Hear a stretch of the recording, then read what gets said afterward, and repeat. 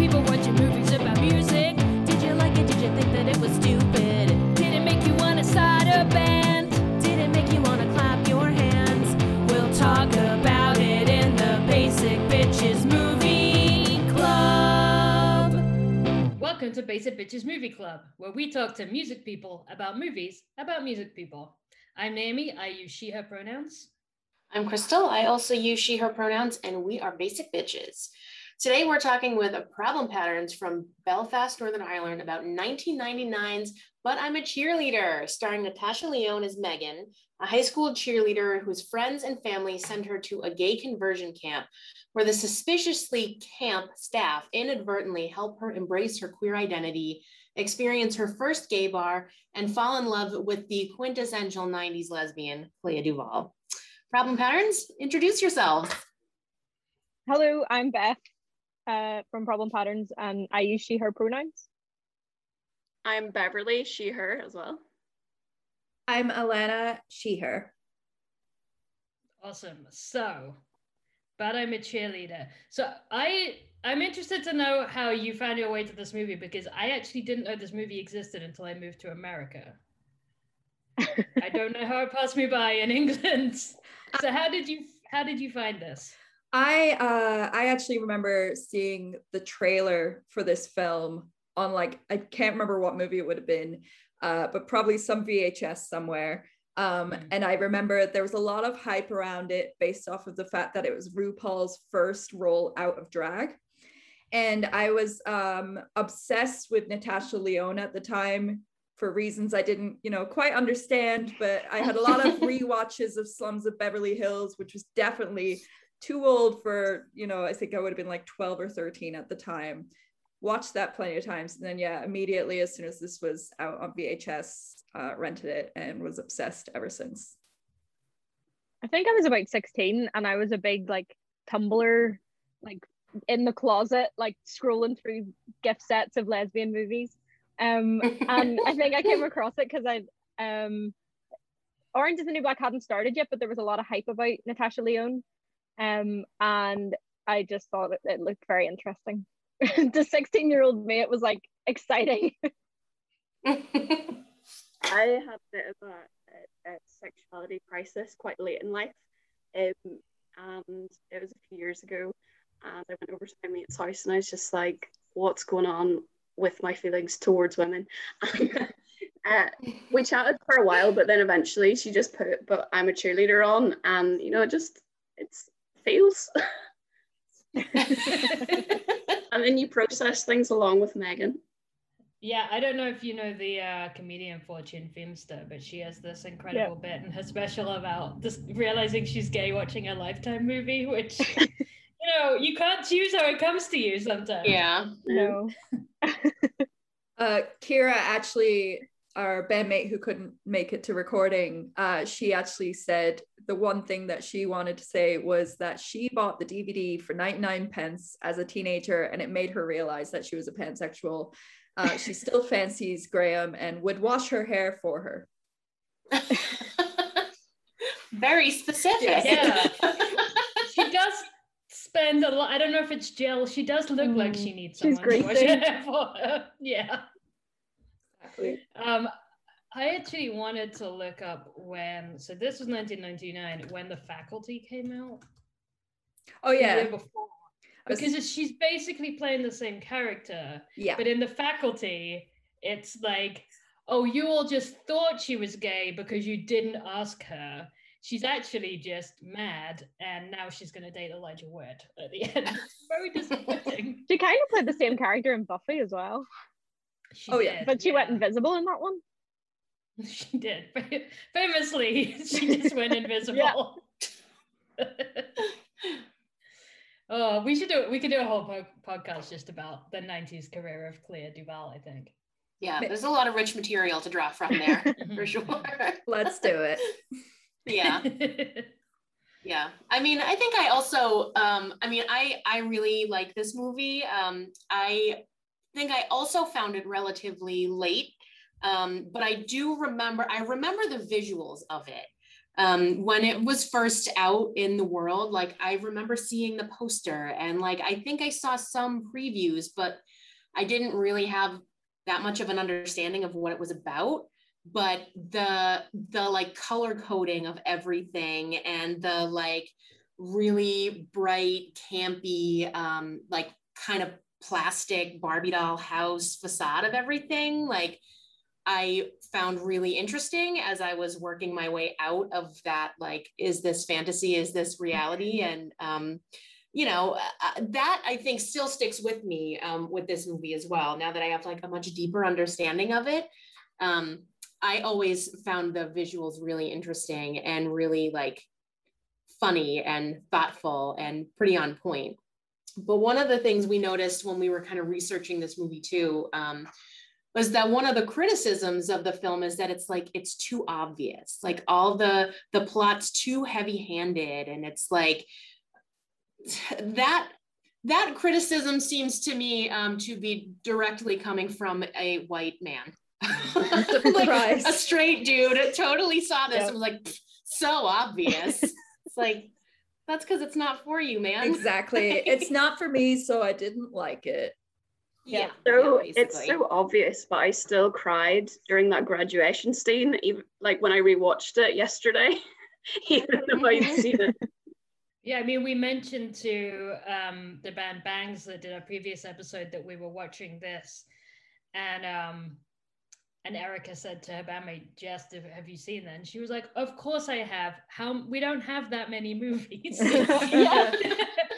We were like, how many times can we watch Carol? You know, I'm actually weirdly writing something at the minute for like something that I'm not sure if I can talk about. About kind of lesbian identity in films and TV and how like the kind of bury your gays trope, and if they're not dead, they're miserable. And I think this movie is kind of one of the exceptions.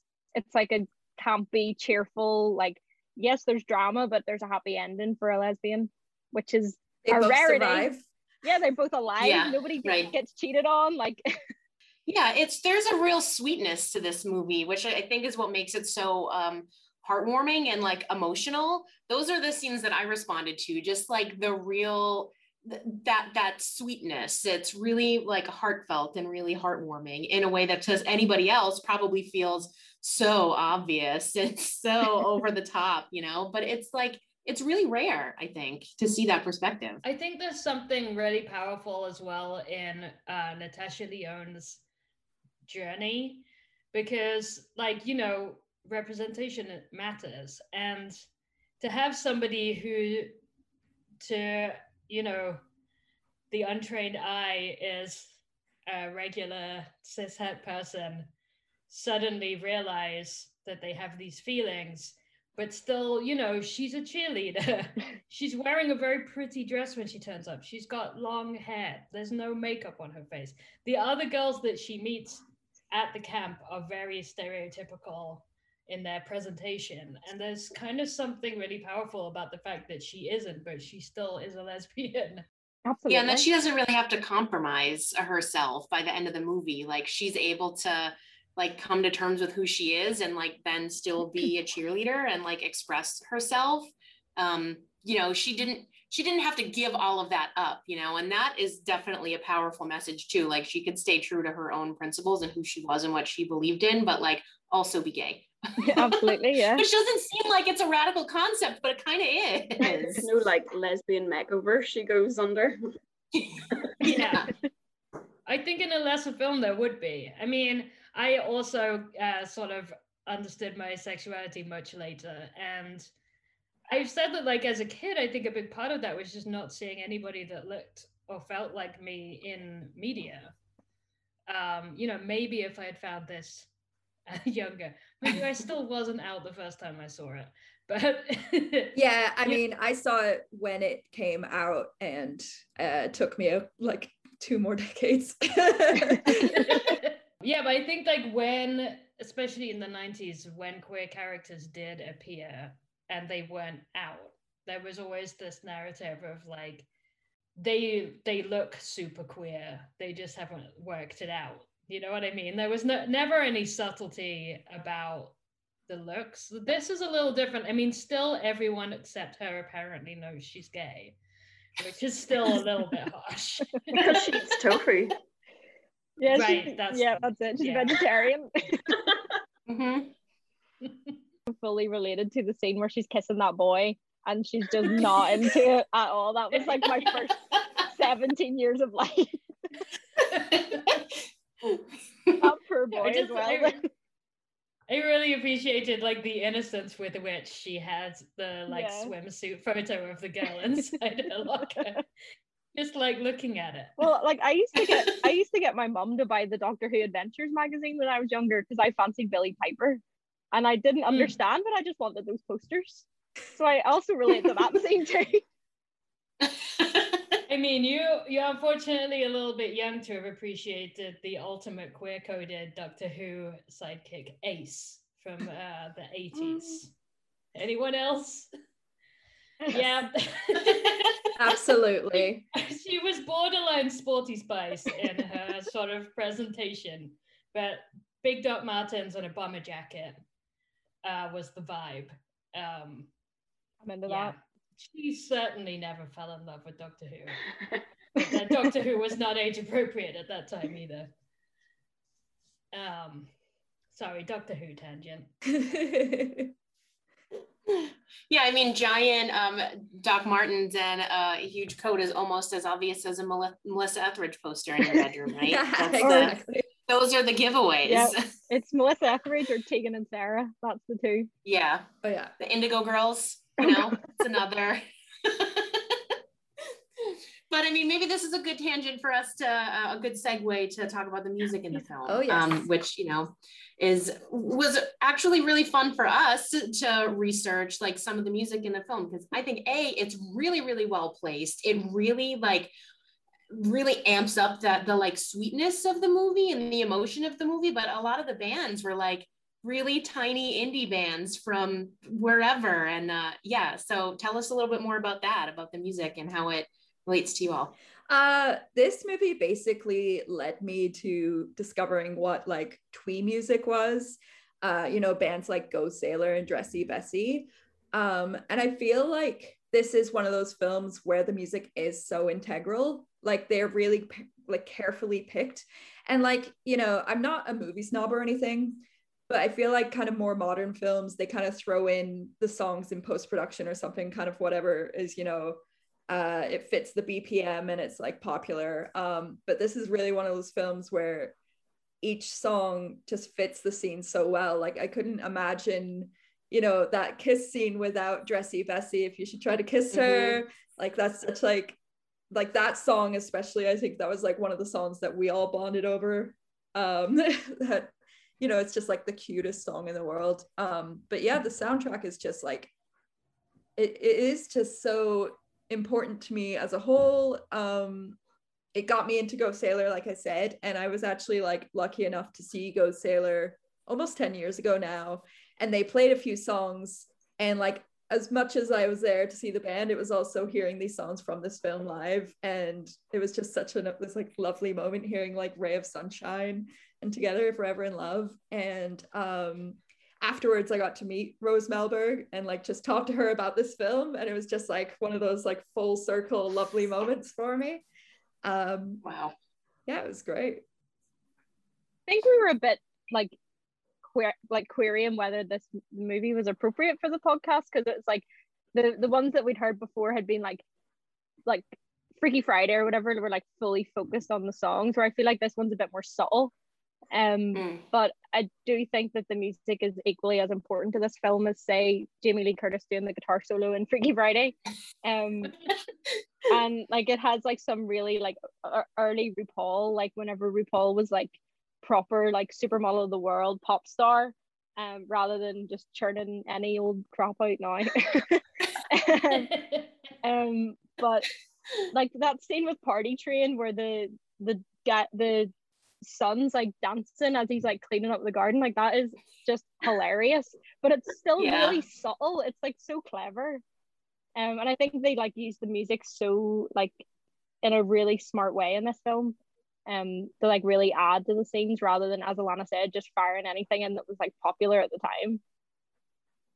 I think as well, like getting into such a specific genre like twee music, it's actually really women and queer heavy. Like there's definitely a direct line between this film and like the lineup at a festival like Indie Tracks. Like I feel like a lot of bands that I listen to now were directly influenced by this movie and its soundtrack. Like I can think of just off the top of my head like a band like Spook School or something. Like there's just this perfect pairing of that kind of music with this film and with that feeling. Like there's so many bands now that are clearly inspired by acts like Go Sailor or Jessie Bessie that feel like they would fit perfectly on the soundtrack for this film as well. Like it all, comes around. There was April March's cover of Laissez tomber le fil, her Chick Habit cover is on this. And I associate it way more with this film than I think, was it like Tarantino used it on something? And I think a lot of people, a lot of people say it's, one of his. Oh, it's in Death Proof, isn't it? That's it, yeah. No, I always think of this film when I hear it. Like I love April March. She's such a weirdo. Yeah, I think there's something really interesting in the way that like, I mean, the thing with twee music, I feel is like it's like this really specific way of being very, very, very emotionally vulnerable. Yeah. Yeah. And pairing it with like the visuals of this film, or specifically it's the visuals of I forget the woman's name, the woman who owns the camp, because she's invented this world. Yes. She's and invented is the right word, because nothing is, it's a visual manifestation of the fact that nothing is true about this camp. She has not cured her son, let alone anyone else. But, she's putting plastic plants in the front yard, and they're all wearing clothes that are sort of made of plastic. And, like, the fake daisies on the wall in the bathroom is my favorite detail. Yeah. But they're surrounded by this, like, hyper-colored, very fake world, and they're being compelled to voice emotions that are not their own. But the soundtrack, it's like the visuals are that experience, but the soundtrack is like somehow their internal monologue, if that makes sense. Absolutely. even the like segue music, it's all like boop, boop, boop, boop. I thought it like expressed the colors perfectly. Like it's all so cheery and just makes you feel good, while also knowing that it's all a sham. Yeah. And I like that even in 1999, RuPaul was the like fearsome marketing genius that he's always been, and like got his own song on the soundtrack. Yeah, absolutely. To be fair. But this was like a really interesting role for RuPaul, and I hesitate to say, but potentially RuPaul's most convincing acting moment. Absolutely. Yes. We're still all obsessed with the straight is great t-shirt. Fantastic. And that scene where he's like lying under the car, charged with the homoeroticism. Yeah, I mean, I 100% bought him in this role from the moment he arrives and is giving like the like, hey, okay, well, we've got to, gonna get you to this camp and we're gonna sort you out. It's all good. And yeah, compared to like, I don't know if you saw AJ and the Queen. Oh yeah. Yeah, that was a struggle. It's almost refreshing to go back and watch like that younger RuPaul when he still seemed to care. Like, it's such a I mean, I'm not gonna fault his hard work, and he's built the empire and is at the very top of his game now, but it just seems like a completely different person. And I just to see him in this kind of role and without all the makeup and playing this kind of a thing and seem to be having so much fun with it, it's just like that's the RuPaul that we all fell in love with. And Party Train is a bop. Yeah it is. We had all planned pre-lockdown to do an event based around this film, and we were going to basically have us and a few other musicians in Belfast covering all the songs, and our Kira was going to do a version of Party Train. So see if that ever happens. Yeah, you please live stream that again. Yeah, let us know. Absolutely. Talking of notable faces in this film, I only made 2 notes watching this movie. The first one was Melissa Etheridge's gay iconography. But the only other note I wrote down was Rufio. Rufio, yes.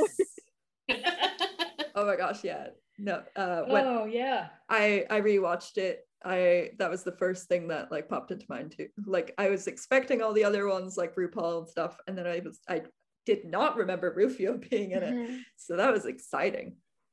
Another gay sort icon? of I was gonna say another low-key gay icon. I don't think there's any I mean, I haven't watched Hook for 1,000 years, but we had it on video and we watched it a lot when I was a kid. I don't think there's any overt queer coding of Rufio, but he's quite flamboyant though, isn't he? the half shirt and the haircut. Yeah. Did he have like the red highlights? Was that it? Red Yeah. highlights. And the he's feathers and got, shit. like, Absolutely. yeah, he's wearing like a half mesh shirt, so you can see his abs. Oh. Yeah. He's saying it while not saying it. Yeah, delighted to see Rufio in this. Oh, he was There great. was who else was the I guess she's Australian. The goody two shoes. 2.5 Men? No, I was gonna say she actually I haven't seen 3.5 Men. She turned up in Mrs. America, the Kate Blanchett. Oh right. Yeah, that was her, wasn't it? She was like she's playing like an extremely right wing, like trying to mobilize America against everybody, but particularly feminists. Oh, nice. Character. Yeah. She's Charlie Sheen's crazy next door neighbor in 2.5 Men. Oh. She's also in Perks of Being a Wallflower. All right. So she had a flourishing career after this film. Yeah, I mean, a few people did. So Natasha Lyonne had been like in things as a kid. Was this the first thing where she was like approaching adulthood? Maybe. I think when it did was she do this, American Pie? It was 99 as that well. was like after, yeah. Right. But she had done Slums of Beverly Hills the year before, I think. Right. And that one was definitely like I said, I definitely shouldn't have been watching it so many times as a 12-year-old. But I did for whatever reason. That's me with that music video for all the things she said. On repeat. Again, there aren't that many things for us. Exactly. We have to consume what we can. Yeah, but I mean, she was great, and her watching her progression and like her thought process and all of this dawn on her, and like when we were watching it the other night, when she's trying to get through step 1 of admitting that she is a homosexual, like seeing that dawn on her, and then her just being like, oh my god, and the spit. Oh no. She had to do the spit, didn't she? Yeah, the spit. Really committed to that moment. But like you can feel it. Like there's a real weight to that, like we've all kind of had those moments in our own ways, but like to kind of see it, it was a lot more emotional than I remembered it being. Like just her sitting in the room by herself after everyone's like, okay, good job, bye. And then they take it on the big here board. I am, left to right. Check. Check. Good job. Yep, you're okay. I'm gonna continue drooling by myself in the other room. Oh yeah, she kind of has that moment when they're all kind of trying to convince her, and she's like, doesn't everybody think of those things? Mm-hmm. I'm That was fully me though. Like that was fully me. It's so relatable. That this film is like such a good depiction of that type of like, because I mean, I realized when I was 16, but didn't tell anyone until I was 22. And I feel like this movie is like, you don't see these kids. Like I didn't see myself in a movie whenever I was growing up, and I think it's so important. Mm-hmm. And I think there is, like, I think whenever I talk about this movie, it's like, oh, it's a great film, it's really funny, it's dead camp, but there is like a real emotional element to it as well, and every time I rewatch it, I kind of forget that. Yeah. Oh yeah, it was like how Bev was saying at the end with the whole like graduation scene, and it really Mhm. does still hit you after all this time. I was trying so hard to be strong. Like I can't. But even I don't know like how aware you guys are, but even like in 2021 in Northern Ireland, like we're having votes on conversion therapy here, so it's still like pretty relevant. And not to get real serious and stuff, but I mean, I think this movie like makes it a joke kind of, but then still kind of underlines how serious an issue conversion therapy is. And it's not something that is like real distant and happening like thousands of miles away. It's literally happening in our country right now, which is pretty fucked up. Like, Yeah, no, absolutely. There's like, and that's kind of the like a hidden power of this movie, right? Is that it's like it's still really relevant, and the feelings are really real that come across here. And I mean, the movie was based on an article that the director had read about conversion therapy, and then on the Wikipedia page, it's a little vague of like some experiences that she had with conversion therapy. Well, I think what it was that her mom worked in rehab centers. So she had like experience of the sort of group therapy side of things. And also the director and writer was a queer woman. And I think that's pretty obvious. I mean, let's bravo for that. But I think this was around the time when there was starting to be more press about the fact that these conversion camps even existed. I mean, we looked it up. There's well, he's no longer with us, but there is a film reviewer called Roger Ebert over here who's like, he's sort of the Barry Norman of America, just an older gentleman whose entire career was reviewing films. And he's pretty good about trying to see context that isn't necessarily his to these kind of films, because we saw a New York Times review of this movie, which was the one Crystal was referencing earlier, that was just like, I don't get it, it's too obvious, whatever. And Roger Ebert's report was basically like, it's recently been brought to my attention that these camps really exist, and then sort of like gives a much more nuanced review of the film with that information. So I think that because I sort of remember there being, my brain wants to say Ricky Lake, but that doesn't make any sense. But there being like American TV shows that would talk about it. I just think Ricky Lake because that's all I was watching at the time. It definitely started in the 90s to be, people were trying to bring it into focus a little bit more. Yeah. But this film struggled to get a certificate that would have allowed more people to see it. They were trying to give it an NC-17, which is like an 18. Because it's women?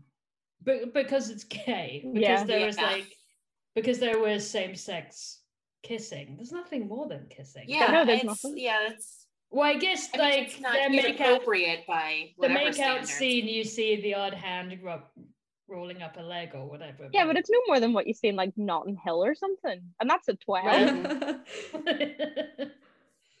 Yeah, I mean, I don't know what it went out with in the end, but there was a lot of like going back and forth to the certification board and like having to cut a few seconds here and there out of it because they just released like a director's cut this year, which I haven't actually watched yet. I haven't seen, so I don't know how different it is from the original cut. I'm not Maybe sure. that's the NC-17 cut. Yeah. That's probably it. It's just all boobs. Everyone's got their boobs out for the whole film. Even Rufio has his boobs out. Yeah. There's not a shirt to be found. But I think like the conversion therapy element in the movie is obviously like the main focus, but it's not like gratuitous or upsetting or anything like how Ryan Murphy potentially depicts conversion therapy and American Horror Story, which I know is a horror show, but that man seems to like love torture and lesbians in all of his shows. He does. Yeah, Ratchet. Yep. Yeah. Or he just secretly hates Sarah Paulson is the only other explanation. He's got beef with Sarah Paulson, that's it. He's just trying to create as many of those like cries and lesbian gifs as possible. That's it. That's where the real money is. But you're right, it makes conversion therapy ridiculous. That's kind of how it takes like the power out of it. Yeah. Exactly. Because it is absolutely ridiculous, Yeah. but the emotion attached to it is real. You know, like the scene where her Natasha Lyonne's like the people who play her parents come in and they're trying to like get her to confess that she went to the gay bar, and they're like, well, you know, if you went that you can't come home, like we don't want anything to do with you if you went to a gay bar. And she's like, again, brilliantly played by Natasha Lyonne, like you could see it hit her like, wow, my parents really want nothing to do with me if I'm who I am. Like if I say that I did this thing because I am this, like you can see it. It really flips that. Like her parents are being absolutely unreasonable. This is a terrible thing to say to your child. Why are we doing this? You know? And it's even the scene where they're like in the like circle therapy with Graham's parents, and her dad like starts saying all the slurs and stuff. Yeah. Like that bit's really upsetting as well. Yeah, I mean but it handles the way the movie kind of handles those moments feels pretty balanced with the ridiculousness of the therapy, because they're like, okay, tell us what your root is. No, that's not it. No, that's not it. That doesn't make sense. And then like Natasha Lyonne says something that is kind of insightful, and the director is like, oh, that's absolutely what it is. And she's like, no, I don't think it's, there's so much like push and pull and like forcing of narratives onto other people, which is you know, it's interesting, and it's just, I think the way the movie operates is really clever in that sense. And I think in anybody else's hands, maybe somebody that didn't actually have the same kind of insight would have been either way too ridiculous or way too harsh, you know? Yeah. I think even like the handling of like the gender roles in it, like the girls are taught to change like baby doll diapers, and the guys are taught to change like fix cars, and they're all in like over the top pink and blue coded outfits. Like even that, like it is ridiculous, but it's also like a really clever commentary. Oh yeah. I had never realized until I went back to watch it after a few years that like I remember the pink and blue very vividly, but I never realized that everyone outside the camp, like her parents, are all wearing different shades of brown. Yeah. Just in brown. Everybody's neutral. Yeah. I thought that was so funny. Yeah, when she's walking down the high school corridor and every other teenager is just wearing brown. And then all the hidden phallic. I know in Larry and Lloyd's house. All the phallic stuff that's hidden in What? it. Oh yeah. Phalluses everywhere.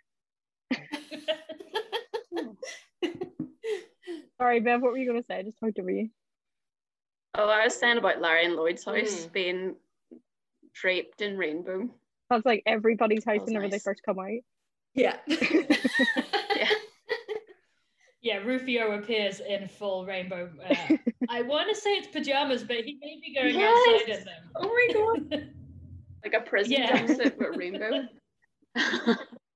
Yeah, I mean, and even having those two characters, the XX gays, you know, to like introduce a counterpoint, you know, they're like certainly much more open and accepting, obviously, but like there is a level of ridiculousness to them as well. Yeah, because their whole like identity is like gay. Yeah.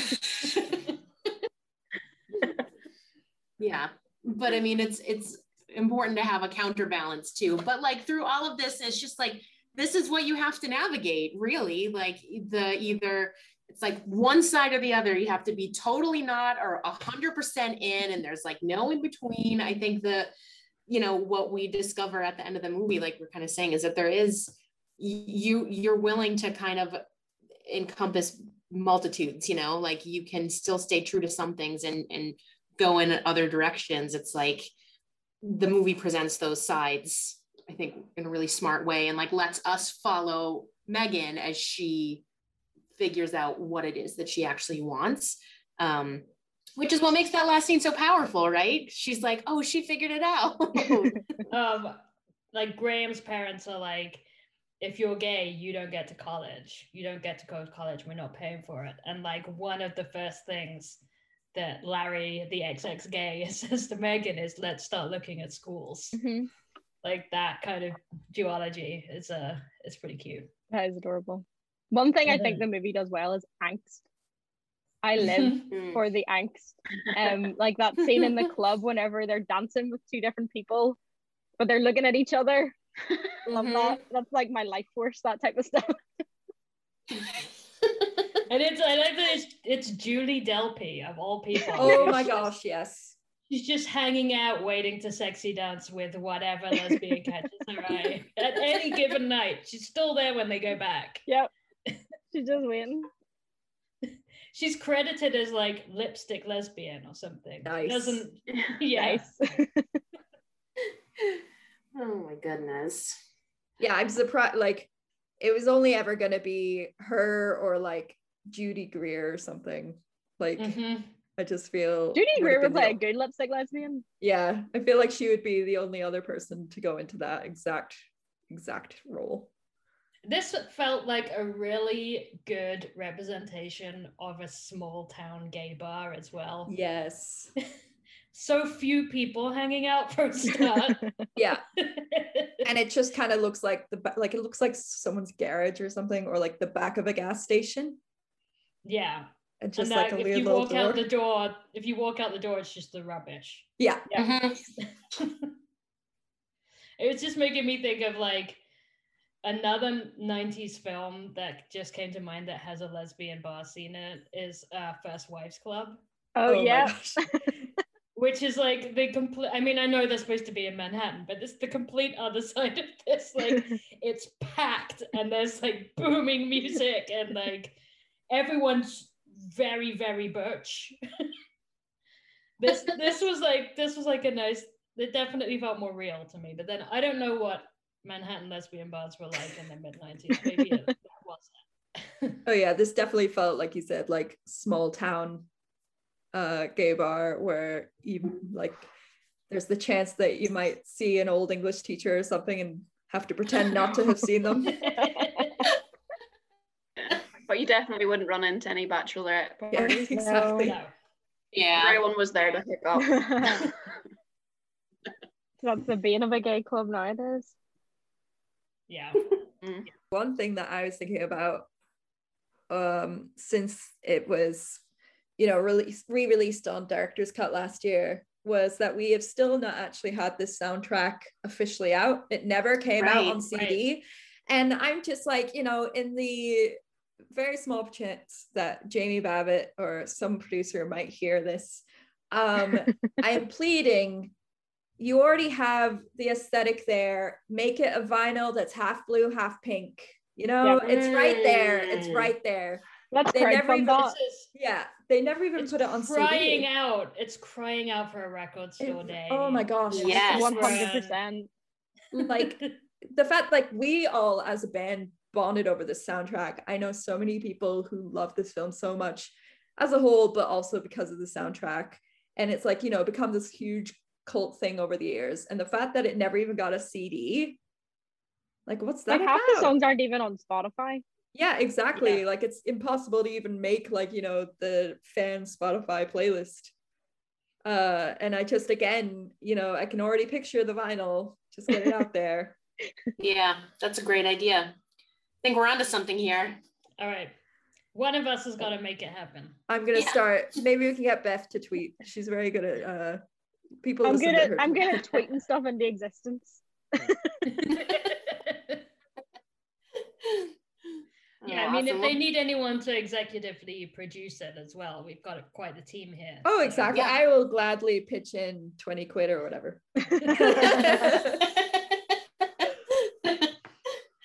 Well, thank you all for bringing this movie into our podcast. We are psyched to talk about it and to talk about the music. How can people find out about you and your music? What's coming up for you all? Let the people know.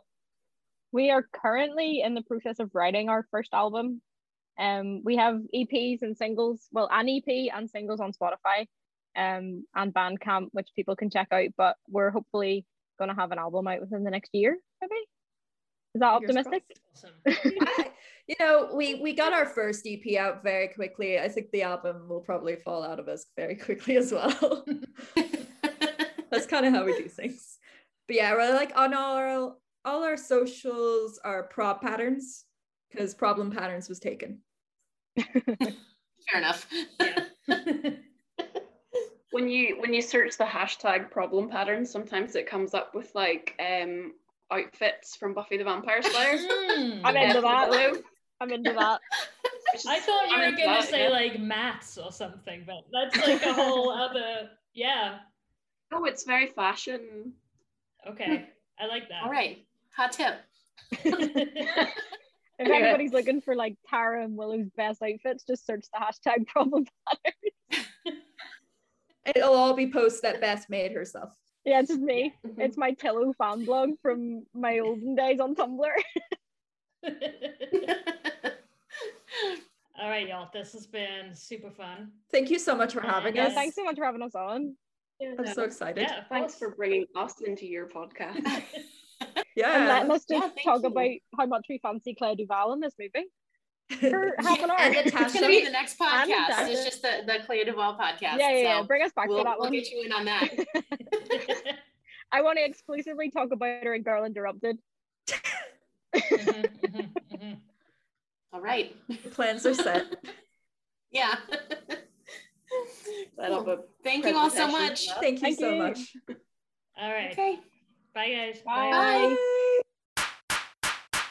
You've been listening to Basic Bitches Movie Club, produced by us, Basic Bitches. If you would like to know more about us, please visit basicbitchesband.com. And don't forget to review, rate, and subscribe to this podcast on your provider of choice.